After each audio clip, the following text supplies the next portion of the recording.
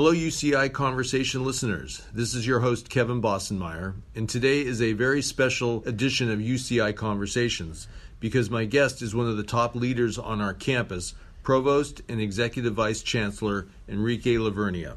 Professor Lavernia earned his undergraduate mechanical engineering degree from Brown University in 1982 and received his materials science PhD from MIT in 1986. From 1987 to 2002, approximately 15 years, he was here at UCI, where he advanced from assistant professor to chancellor's professor. And then from 2002 to 2013, he was at UC Davis, holding various positions such as provost, executive vice chancellor, and dean. In 2015, in July, he returned to UCI in his current roles as provost, executive vice chancellor, and leader of the EJL Materials Science Research Lab, which is his lab here on campus, and he's a distinguished professor. His publications, awards, acknowledgments, and affiliations are amazing and way too many to list. He has published over 600 journal and 200 conference publications. Wow. He is very well liked and respected on campus, and I know that because I've checked it out. Welcome, Professor Lavernia. How are you today? Fine, Kevin. Thank you so much for this opportunity and for being interested in interviewing me. You're very welcome, sir. Let's just start out with, Professor, from doing my background research about you, I see and can tell that you have amazing passion and fire for learning and higher education. It's in your DNA. Have you ever allowed yourself to think, how did I do this? Almost on a daily basis, Kevin. Almost on a daily basis. I just feel incredibly blessed to be able to work at a place where I'm surrounded by incredibly smart people, energetic students. The energy is there every year. We get new students, we get new faculty, and I just feel really fortunate to be able to do what I do for a living. Excellent. A little bit reminds me of Lennon and McCartney, the famous songwriting duo for the Beatles, that their producers said that they just had a little bit something that made it a little bit easier for them when they had to get over humps. Obviously, way back going to MIT, I mean, that's not just your run-of-the-mill university, that's a top university. What was it about you that got you there? Was it just literally sheer hard work, or do you feel like, I saw some of my, colleague students that they had the same aspirations, but you're here and maybe they haven't done that? Well, that's that's a loaded question, isn't it? That's a complicated question. But so perhaps it'll be helpful to tell you about my journey to MIT, because it was not planned. I did my undergraduate at Brown, and sometime my sophomore year, a professor invited me to do research in the lab. And I was both flattered and surprised. I was a pretty good student, but I was not a straight A student. I worked hard, that I did, and I decided to stay for graduate school, the encouragement of some of my professors. So I applied for graduate school at Brown and I got in. So I started graduate school my senior year. And so I thought I was all set, and I ended up as a teaching assistant in one of my courses my senior year, a course that I had taken earlier. And that particular professor, Sheldon White, I still remember him, essentially called me in and said, you should really apply to the graduate program at MIT. And I said, why? I'm here, I'm enjoying it. He said, well, it's a really big program, there'll be more opportunities for you. So I applied, never thought that I'd get in and never thought that I'd go there. And long story short, I went there and I was terrified because I had left a very comfortable environment where I knew everybody. I knew the labs, I knew the faculty to this massive engineering school. And so, absolutely, I was terrified. And so my response to that was to work like heck to make sure that I measured up. Mm-hmm. And that in my background for appreciating the value of a degree in life just kept me focused and working hard. Mm-hmm. Did you always know engineering would be what you would do? Pretty very early in high school, mathematics, science sort of interested me. I wouldn't say they came easy, but they came easier than other topics. And so I was pretty set on engineering with a vague notion of what that really meant, like most students, right? You think you want to be an engineer. But as I got into the career, I enjoyed it, so I decided I was in the right place. Your journey, you originally were born in Cuba. Do you have memories of being there? So, it's interesting that you ask. I was born in Cuba, and my family left in 1965, which is ironic because that's the year that UCI was founded. I often look back and wonder about that coincidence. My family was fleeing the Castro regime and left in a hurry with nothing, essentially, except their degrees. My mother was a university professor, and my father was an engineer. We were not wealthy, but they were professionals. And on my wall, if you look above my desk, there's a list of the items that they were allowed to take with them when they left, with me and my brother, who's 4 years older than me. Landed in this great country and grew up in Puerto Rico, where I did my high school, and then went to school at Brown. And then you migrated and got to MIT. How was that? Quite rigorous and challenging the whole way, or?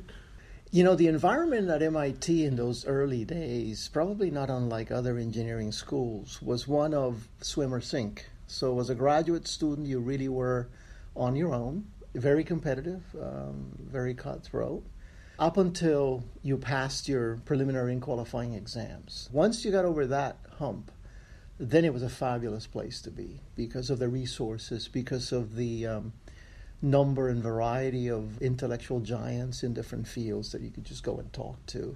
And I was blessed with an amazing PhD advisor who made it all possible and doable, and who nurtured a group that was by and large very supportive of everyone else, unlike other research groups. In fact, that's his photo above my desk. He's now passed away, 87 years old. But it was a great journey in hindsight, but not one that was easy in the beginning. And it was that Professor Grant? Correct. Can you describe him? him? In many ways, Nick is one of my heroes. He was tough, but he loved his students. And you knew that you could always get in to see him, regardless of how many important people were lined up to see him. His claim to fame is his advisor, Professor Chipman, was part of the Manhattan Project. And so that was Nick's PhD advisor, so he was sort of well known around the world. And very friendly, loved people, always wanted to know how you were doing, wanted to know how your family was doing. Good sense of humor, but tough. One of my favorite phrases as I got to be more senior in the group, and I would argue with him about a technical point, he would look at me and he would say, "Enrique, I have forgotten more things than you have ever learned," which of course was true, and that was the end of the argument. He was a great role model for me. Yeah, excellent. Enrique, when you were younger, is this true for you? Things are exciting, you're learning new things, it's a wonder. And as we get older, sometimes we become more realistic. Have you changed as you become older and seasoned, or is it a balance? One of the great things about this job is how almost on a daily basis you encounter new situations, new people, new challenges. So that hunger for learning is something that I continue to have. Of course, you get older, you get more patient, you have the wisdom of the years and the wisdom to be able to deal with difficult circumstances with a proper equilibrium. But I think overall that fascination about people, about circumstances, is something that I still enjoy on a daily basis here. Fantastic. If you joined us late, you are listening to UCI Conversations. I'm your host, Kevin Bossenmeyer, and my very special guest today is UCI Provost, Executive Vice Chancellor, and Distinguished Materials Science Professor Enrique Lavernia. Here, Enrique discusses his responsibilities and vision in his roles as Provost and Executive Vice Chancellor. Now back to the interview. Can you describe for us, many people wonder, provost and executive vice chancellor, what does it mean to be provost for you? So I'd like to begin with the description that Chancellor Gillman always provides when he's describing me, and I'm essentially the second in command. I sit in the box with him. And the two titles mean two different things. As provost, I'm the chief academic officer, which essentially means that all the academic deans, all the deans report to me. As executive vice chancellor, it means that I have a role in overseeing the rest of the vice chancellors in the budget, which is the budget for the entire campus. Okay. So are all the deans, part of their job description is academic dean? Correct. Okay. Obviously, you can't know what all the qualifications are for all these different disciplines, all the different schools. I'm sure you're always learning. I guess you have to depend on them. They're communicating to you, but yet you're working to keep the standards high, I would imagine. How does that work? So, first of all, let me start by saying we have an amazing group of deans. I'm constantly impressed by not just their quality, their standards, but also by how well they work together. The deans provide regular updates and regular reports. There's an annual evaluation where they report on accomplishments, the students' research, diversity goals and accomplishments, fundraising. And so on a regular basis, we monitor and work with them to make sure that they're successful in the areas that they need to be successful. This is a difficult time to be an administrator in general, but in particular deans, because of their commitment to fundraising, which places every dean in a situation where his or her schedule is often impacted by meetings with external constituencies. And that is because the university needs to garner external resources to accomplish the lofty goals that we have. And I'm very pleased with how well we are doing as a campus. I should note, because one of the questions that you sent to me dealt about things that I'm really proud of, and it relates to the dean, so let me bring it up. Mm-hmm. So as I sit back, in the last 4 years, we have hired 13 new deans, 6 new vice chancellors, campus council, chief of police, and director of the museum. And in every one of those searches, we've recruited our top candidate. And I think that's remarkable because, A, it's really hard to do, but I think what happens is when we get them to campus and they see the energy and the environment, we get our top choice.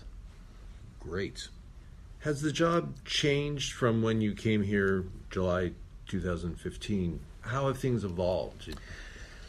Unfortunately, what appears to be the lack of support from the state government over the years continues to be the case. And so it's become increasingly difficult to make the case to the state of the importance of higher education. And so funding for the university has been a challenge and continues to be a challenge. At a time where our goals, our ambitions have increased, where the pressures on us to admit more students from the state of California have increased. And so that continues to be there, and it's not a surprise. That's the circumstance we've been living under for the last couple of years. And our philosophy has been that we're going to own our own future. We're not going to wait for the state to bail us out. And that is part of the goal underlying the capital campaign. Gotcha. Do you think in terms of enrollment, have we topped out? Are we going to continue to grow? What do you see? So if you look at our enrollment goals, we're about where we want to be at the undergraduate level. For the next couple of years, the strategic plan is to increase our PhD students and our professional students. And so that's where we're putting the emphasis now. And is that a goal UC-wide or?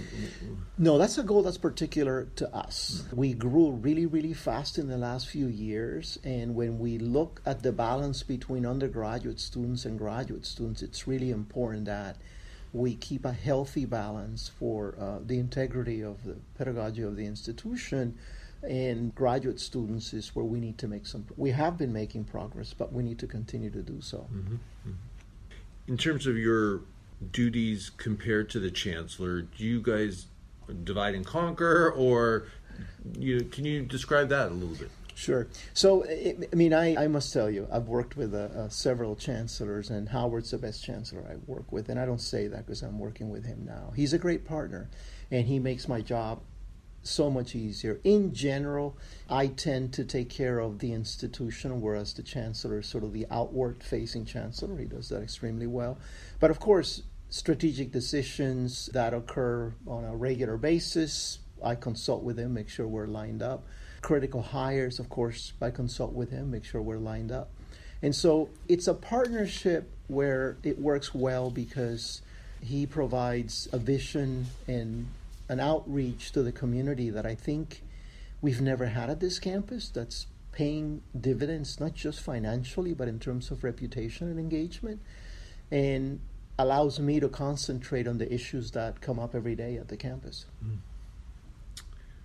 Where do we fall in terms of the UC schools across the state? It sure seems like, as I've watched this university turn into a global contender, is that a conscious goal? Is it just part of what we do? Can you talk about that a little bit?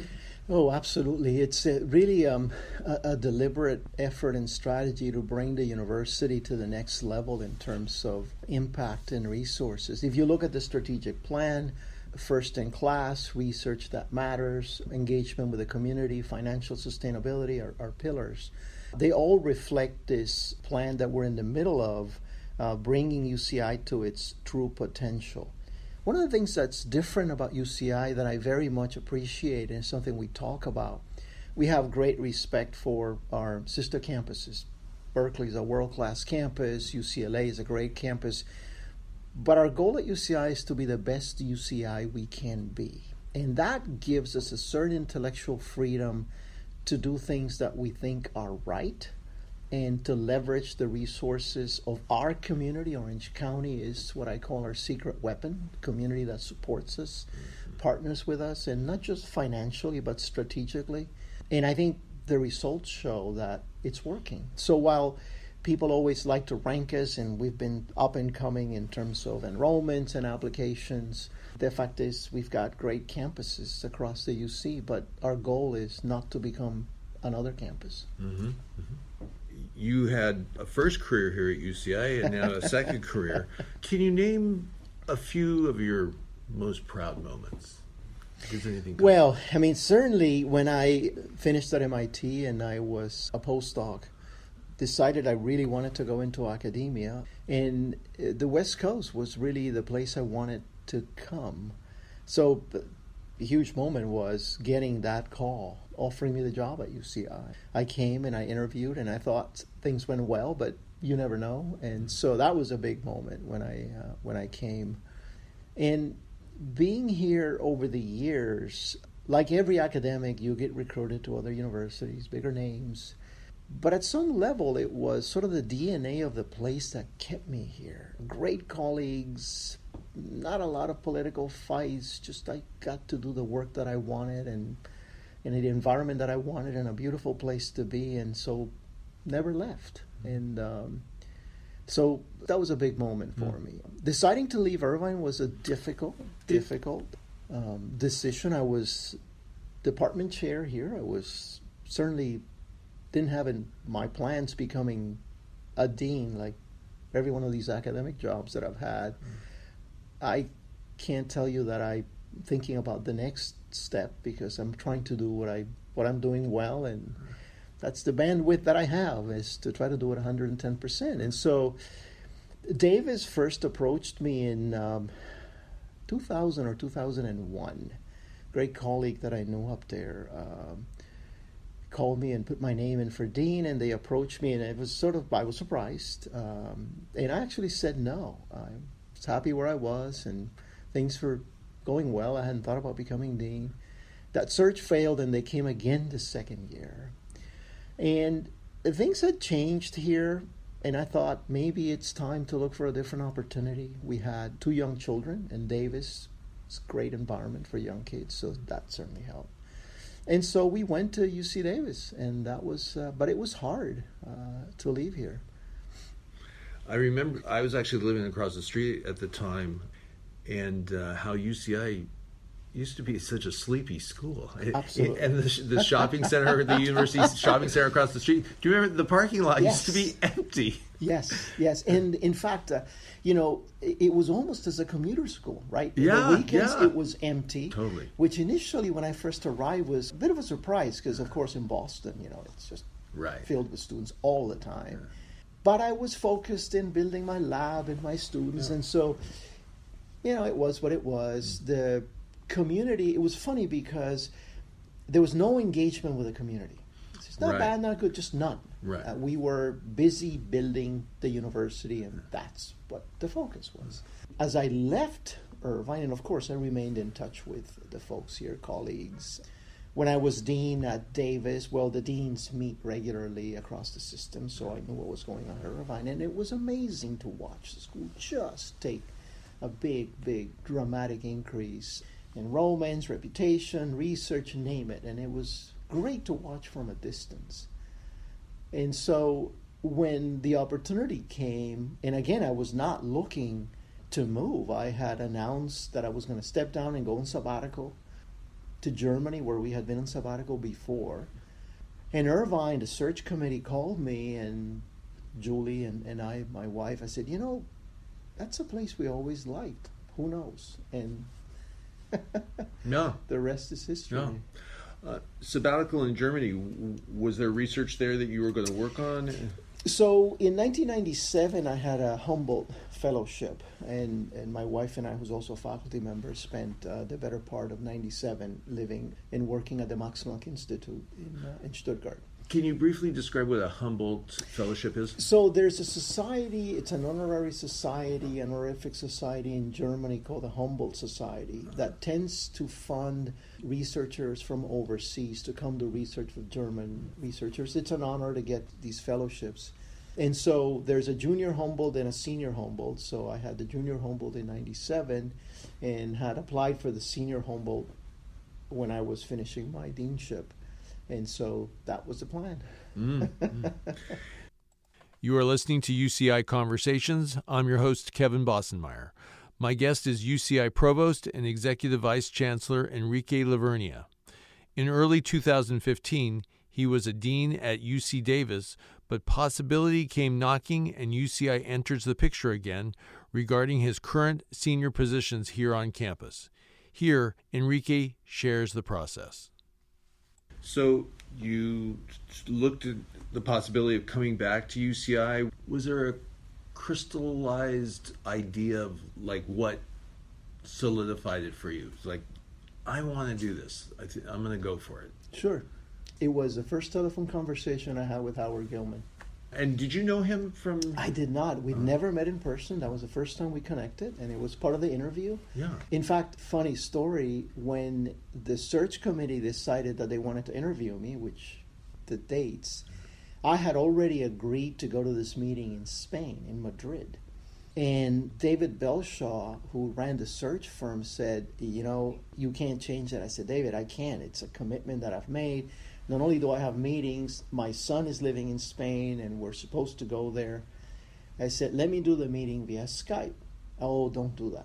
Terrible idea, those things. Never work. I said, David, I don't have any choice. So I distinctly remember sitting on a chair in the hotel room with the windows closed and my laptop. Right.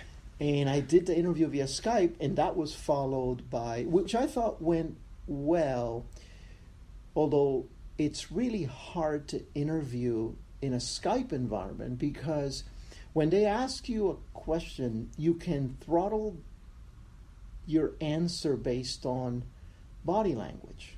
Well, you can't see that because it's too big of a committee in a Skype screen. So that was a bit of a challenge, but enjoyed the interview, and that was followed by a conversation with the Chancellor. And what was it about what he said that... And this is so you're considering taking a position with this gentleman, and you haven't met him before. So. Right. But I had also learned the importance of the Chancellor-Provost relationship when I was asked to step in at Davis. Right. And so I knew that was really important, that there was some chemistry. I liked his approach, easy to talk to. One of the first questions that I asked him was about engaging the community. And sure enough, that was part of his grand plan, It which does is seem borne to- out, yeah, right? yeah. And which makes great sense. Coming from a school like USC, in many ways, in my view, is ideal for this time at the campus. This place here. Right. Yeah. Because USC is very good at external relations, working with the community, bringing in resources. So I thought it's perfect background for a chancellor to come in. He's been provost for a year, so he knows the job of provost, which is also very helpful. And so that was an easy conversation. I said, I could really enjoy working with this person. Mm-hmm. Any quote from that discussion Oh, just God. that really stuck? Maybe there's not. Yeah. Not that I recall. Yeah, It's, just it's the how overall. Right. It's just he's very genuine in his conversations and outreach, and so it's easy to have a conversation with him. Does your job change from week to week, from month to month? Are you working on new and different things all the time, or is it, is there the budget season? How does it work? So there's a few things that are regularly scheduled that happen every year. Budget meetings is one of them. I'm about to start what will amount to 38 individual budget meetings with every unit on campus to talk about their priorities, their asks, issues that come up. So that comes up.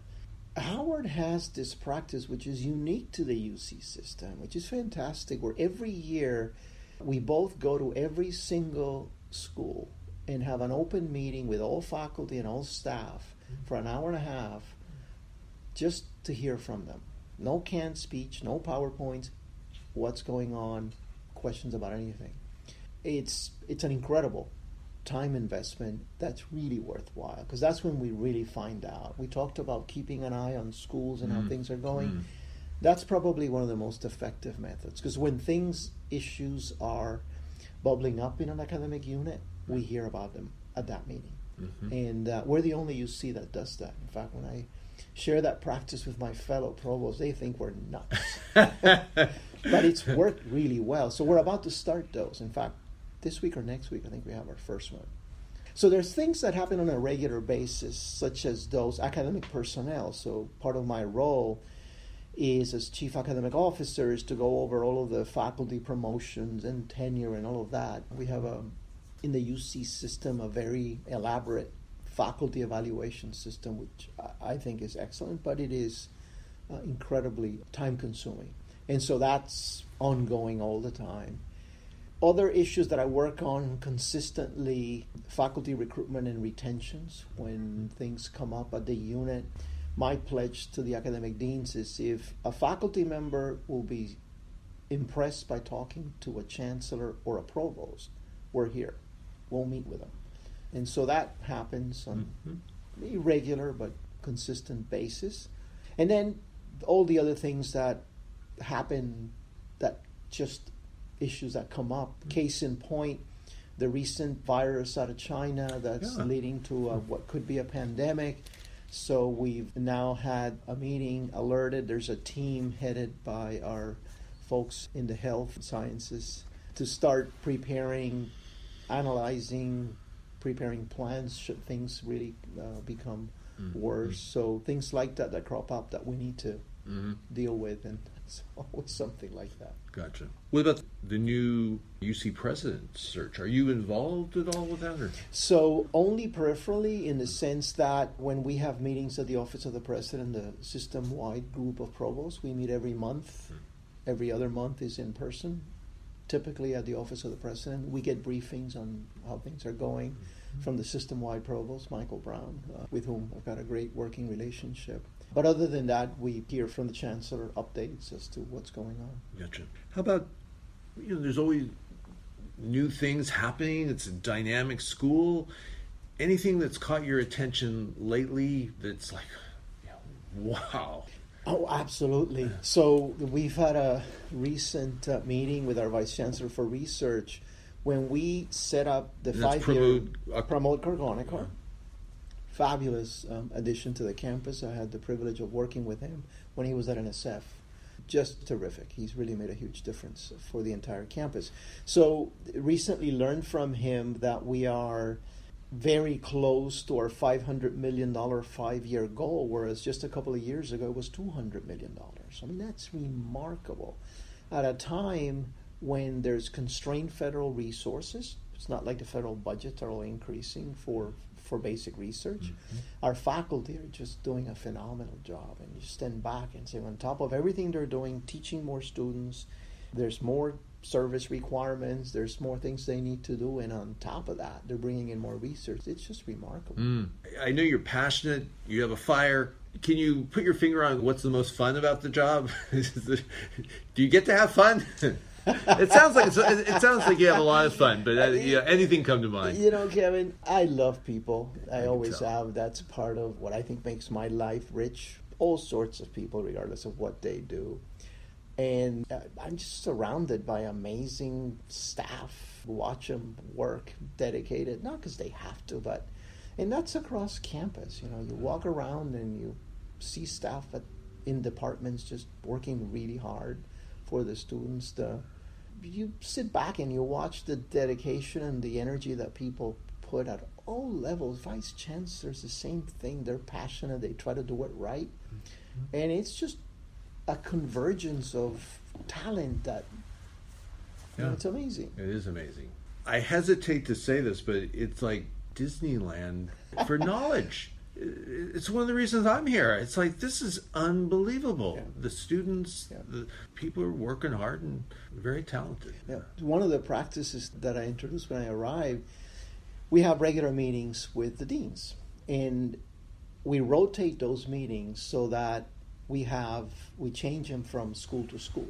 Mm-hmm. In the first 20, 30 minutes, the hosting dean gets to talk about anything they want, what they're doing in the school. It's a great opportunity, not just for me, but everybody around the table, to learn about each school. And it never ceases to amaze me as we go, because we have everything here: education, law, medicine, nursing, name it. We've got everything. To go around, we recently had a meeting with Dean Hirsch, who's working on a new school of pharmacy. Proposal is almost ready. She's the founding dean. Great hire.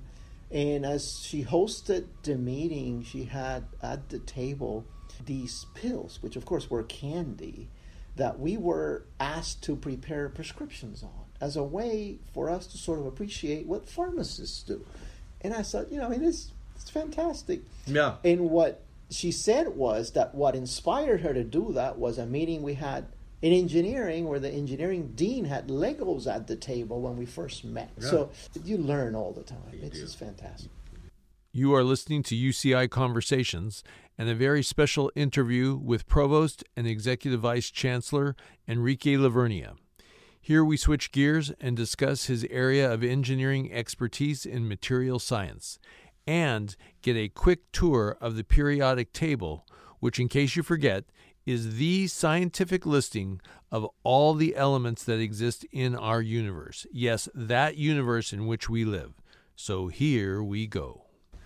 Your original passion was material science. In fact, I did bring a periodic table. Is your area of expertise and interest somewhere on this table, or is it all over the table? So, in some ways it's all over the table, but not completely. So my interest is primarily in metals, right? Aluminum, nickel, titanium, magnesium, copper, for structural applications. So there's material scientists who are interested in materials for electronic applications or biomedical applications. I'm interested in structures. Gotcha. Airplanes, vehicles, engines, turbines, things like that. So that's the metal system, but you tend to add many, if not most, of these elements to metals to change their properties. So in that sense, I touch many of these. Gotcha. Do the rows and columns of the periodic table mean something? Can you describe that? No, absolutely. They're organized, and their physical and mechanical properties, physical and electronic properties, is the way they're organized at the table. So the number underneath the element symbol will be the atomic mass, and that determines many of the physical properties of the atom, but also electronic properties, chemical properties. So It determines on whether one reacts with another, for example, one is soluble in another. Interesting. So it really is dynamically laid out. It's not randomly Oh, God, no. Oh, God, no. From the unknowing person. Thanks for that tour. How about, Enrique, your book I guess it was published about 25 years ago now. Yeah. Is this book still, I don't know if relevant is the word, has our knowledge far outgrown the book, or just like the periodic table? So there's a number of chapters in the beginning that are still very relevant. And just for our listeners, the name of the book is Spray, Atomization, and Deposition. So the basics of heat transfer and solidification, atomization, those are fundamental mechanisms that are still relevant. Now, if you go into characterization techniques, yes, these are relevant, but there's been quite a bit of work done in these areas since then. Physical and mechanical properties of the different materials, again, these are relevant, but there's been significant progress beyond what I report in this book at the time, state of the art. Same thing with the composites part. But the fundamental mechanisms, the physics, if you will, those are still relevant. What are you working on in your lab? Is there specific areas right now that you're focusing? Yes. So I've got a couple of really interesting projects going on. One of them involves additive manufacturing, which is the idea that instead of creating a part, so the way a part was traditionally manufactured is you take a piece of metal that was made by a casting, for example, and you machine off parts of it to come up with your final structure, right? So you remove material from it, right? Not a very efficient way when you think about it, because you have to remove large amounts of material to create a complicated metal part, right? So a number of years ago... So it's a solid piece of metal that it's all uniform... Right. Metal. Yeah. Or even if it's a composite, you still do the same thing. You have to machine parts out to get the final component. Gotcha. So a number of years back, the idea of creating a part by adding metal was developed. Originally used for polymers and then eventually applied to metals.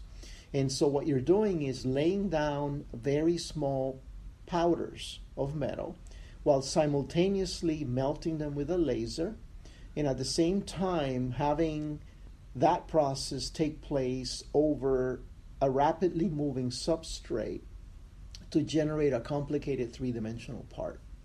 It's called additive manufacturing. And is that 3D printing? Is Correct. that the definition of 3D printing? That's 3D okay. printing. Okay. Additive manufacturing, it's got all sorts of names, but that's the idea. So we've got a program looking at one of the challenges with additive manufactured metals is the presence of residual stresses. Okay, that's related to the cooling of the molten metal as it cools down in the substrate and you're building a complicated part. So we're studying what governs the formation of those residual stresses, how can we control them, how can we minimize them. Very interesting project. The other project that I'm working on, which I'm excited about, is a classic alloy of anything you see in any engine, any structure, any vehicle. When you say alloy, metal, is that alloy? Aluminum, iron, steel is essentially 90 to 95% of a single metal with all sorts of stuff added to it, right? So aluminum alloys are 95% aluminum with small amounts of copper, magnesium, zirconium that give it very different properties. Okay. That's been alloy design for probably 100 years.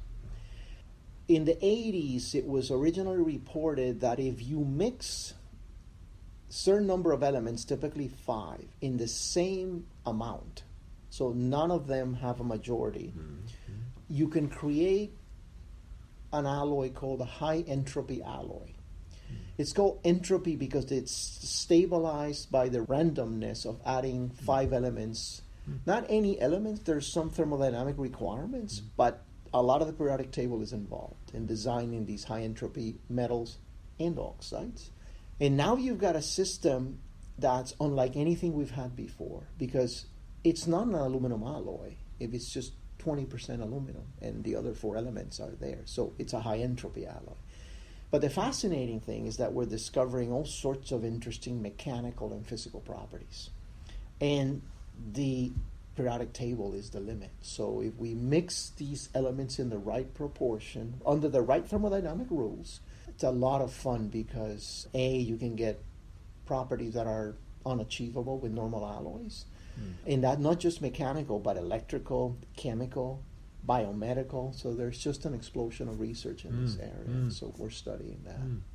And the other program we're working on involves magnesium. Magnesium and magnesium alloys have been around for a long time. There's 2 challenges with them: corrosion and strength. They tend to be not very strong. You can protect an alloy, if you will, with a coating, say, but corrosion is always an issue. So we're studying, it's a very basic research funded by the National Science Foundation. Enrique, if it's not very strong, it seems like, well, why would you want to use it? Because there's certain applications where it's okay for it not to be so strong. Can you give an example? You could use magnesium in a tennis racket. It doesn't need to be too strong. It's strong enough. Yeah. You could use it in an engine component that's not load bearing. It's lightweight, it works, put it in, it does its job. Yeah. But if you could increase the strength of magnesium, it's really important because it's very low density. And this day and age, with trying to manage energy, more energy efficient engines, you want them to be as light as possible. Magnesium would be great. So increasing the strength of magnesium is an important technological goal. So we're studying, it's a very basic research, we're studying the formation of these crystal defects called twins, which has to do the way the atomic structure of magnesium deforms, and trying to understand their formation so that we can use those defects to increase strength. And it's sort of an unusual twist. We're getting some interesting results, but it involves very high resolution microscopy because you're looking at atoms and the interaction of crystal planes and how they deform under what conditions. And magnesium has a hexagonal crystal structure, which means unlike cubic in, say, steels or face center cubic in aluminum, it's much more complicated. So it's a complicated problem. And is this being looked at other labs around the world? Sure. Yeah. There's a whole community looking at magnesium, looking at twinning. But we've got this group of researchers. There's 2 of us from UCI, there's a faculty member from Santa Barbara, and there's a faculty member from Davis. And we've got this great team with different expertise working together. How do you find time to balance? I'm not sure I can answer that. Not the first time that question's been asked, I'm sure. I don't know, Kevin. I wonder at times. I tend to get up really early. I tend to get up at 5, before 5.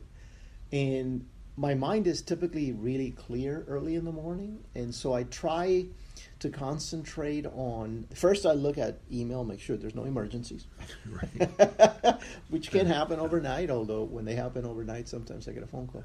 But then I can concentrate on working on papers, interacting with students.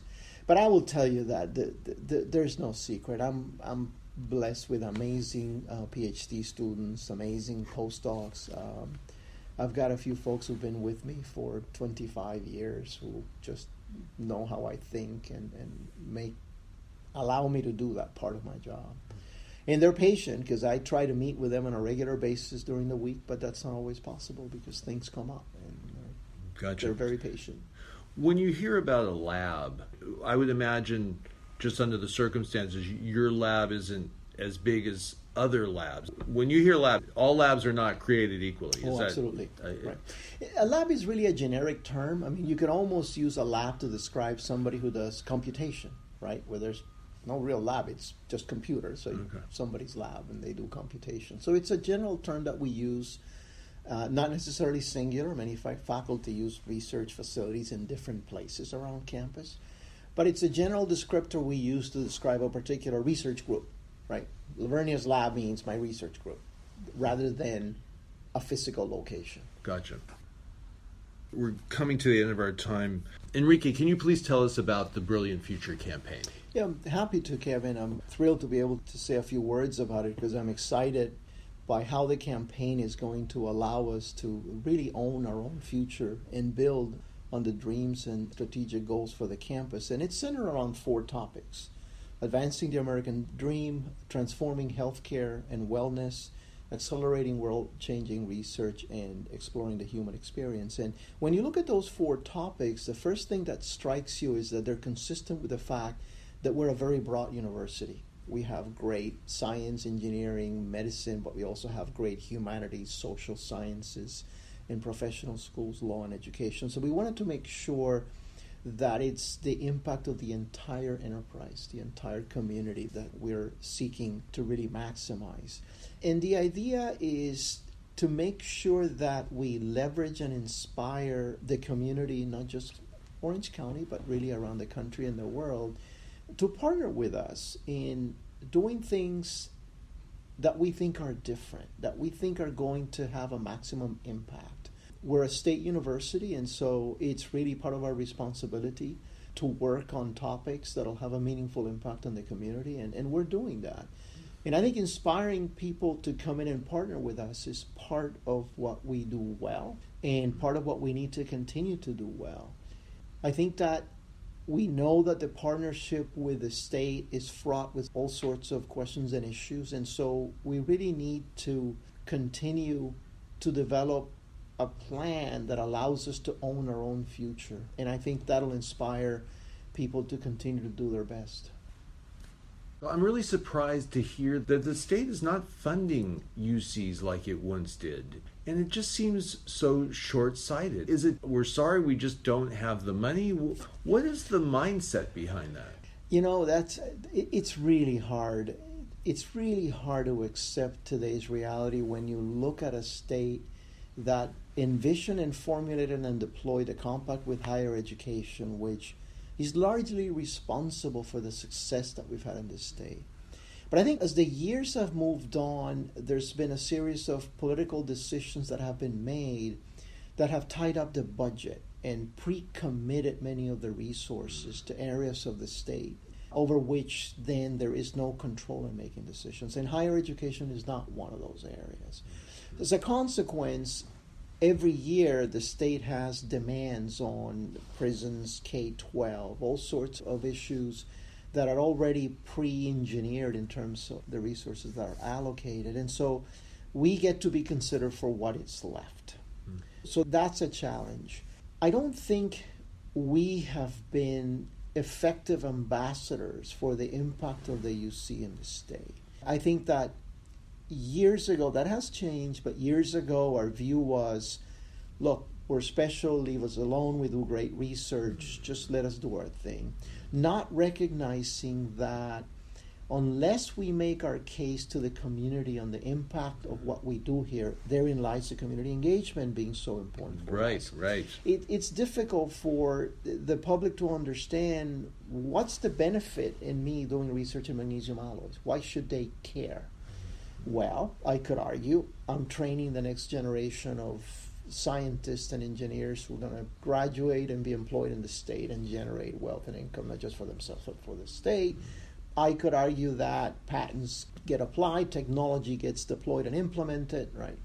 But we haven't made that case as an institution very well. And I think years of that have started to show the impact of that strategy. It's recognized, the Office of the President recognizes that. There's tremendous talent up there.